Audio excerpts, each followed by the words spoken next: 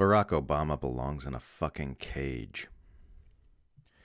The Twitter account of America's 44th president just casually shared some links to organizations providing relief to the victims of the terrible flooding in Libya, which as of this writing has already killed thousands of people.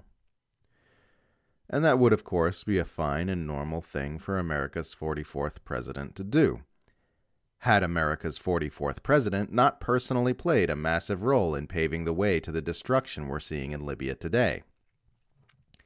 If you're looking to help people impacted by the floods in Libya, check out these organizations providing relief, Obama tweeted. Excuse me? Sir? You know you're literally Barack Obama, right? In 2010, the oil-rich Libya ranked higher on the UN Human Development Index than any other nation in Africa, with much better national infrastructure to protect itself from floods and other natural disasters. Today, Libya is a chaotic humanitarian disaster where UN-backed investigators now say literal crimes against humanity have been taking place, including women being forced into sexual slavery. What changed? If you're reading this, you probably already know what changed. In 2011, U.S., French, and British forces helped rebels with extensive links to al-Qaeda kill Libya's longtime leader, Muammar Gaddafi, which immediately plunged the nation into violence, chaos, extremism, and instability which persists to this day. It was later revealed that NATO powers knew they were backing murderous al-Qaeda-linked jihadists at the time. Falsely branded a humanitarian intervention designed to prevent alleged plans for genocide and Viagra-fueled mass rapes against peaceful protesters by Gaddafi's troops, the NATO attack on Libya quickly morphed into a regime change operation, which saw Gaddafi brutally lynched in the streets and dying after being stabbed in the anus with a bayonet. Years later, in 2016, a UK House of Commons Foreign Affairs Committee found that the narratives used to justify the intervention in Libya were not supported by the available evidence. We have seen no evidence that the UK government carried out a proper analysis of the nature of the rebellion in Libya, the report reads. UK strategy was founded on erroneous assumptions and an incomplete understanding of the evidence. This confirmed concerns voiced by Amnesty International and a UN human rights investigator months before Gaddafi's death that the evidence for the alleged atrocities the intervention was meant to prevent simply weren't there to be found. Because no policy changes were made after the Iraq invasion and nobody was ever punished for inflicting that horror upon our world, no lessons were learned, and it happened again.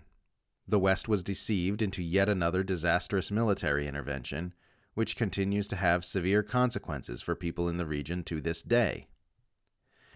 In an article published earlier this month in Responsible Statecraft about the crisis in Niger, Branko Marcetic made the interesting observation that the Nigerian junta, which ousted the previous government, has explicitly stated that the coup was necessary because of the continuous deterioration of the security situation which Niger and other countries in the Sahel have been suffering from for over a decade due to, quote, the negative socioeconomic, security, political, and humanitarian consequences of NATO's hazardous adventure in Libya. Marcetic also notes that the regime change intervention in Libya was meant to segue into a regime change intervention in Syria by the same means. Here's a quote. Senators John McCain, Joe Lieberman, and John Kerry all called for a no-fly zone. I love the military, but they always seem to find reasons why you can't do something rather than why you can, complained McCain. The American Enterprise Institute's Danielle Platka said it would be an important humanitarian step. The now-defunct Foreign Policy Initiative think tank gathered a who's who of neoconservatives to repeatedly urge the same. In a letter to then-President Barack Obama, they quoted Obama's Nobel Peace Prize speech in which he argued that inaction tears at our conscience and can lead to more costly intervention later. Then Secretary of State Hillary Clinton, reportedly instrumental in persuading Obama to act, was herself swayed by similar arguments. Friend and unofficial advisor Sidney Blumenthal assured her that, once Gaddafi fell, limited but targeted military support from the West combined with an identifiable rebellion could become a new model for toppling Middle Eastern dictators. Pointing to the similar deteriorating situation in Syria, Blumenthal claimed that the most important event that could alter the Syrian equation would be the fall of Gaddafi, providing an example of a successful rebellion, end quote. And that's exactly what the Obama administration set out to do, pouring weapons into Syria with the goal of effecting regime change, once again on the side of al-Qaeda-linked fighters. Had Russia not intervened in 2015 to prevent Damascus from being toppled, Syria would likely have suffered the same fate as Libya. So that's two countries Obama and his cohorts tossed into the incinerator back to back, in much the same way the previous administration torched Afghanistan and Iraq. It was done a bit more slyly and subtly than the overt Hulk-smash ground invasions of the Bush era, but the death, suffering, and destabilization caused by Obama's depravity have been just as real. This is as clear as day, and yet we still get imperial propaganda outlets like the Washington Post telling us that everyone is to blame for Libya's current troubles. WAPO has a new article out titled "Libya's Catastrophe is Everyone's Fault," which is a bit like Charles Manson saying the Manson family killings were everyone's fault. The article's author, Ishan Tharoor, lays the blame for Libya's inability to adequately protect its people from the flood on, quote, Libya's fueling factions and fractured polity as well as other nations in the region, before conceding that NATO's toppling of Gaddafi would probably also have played some role.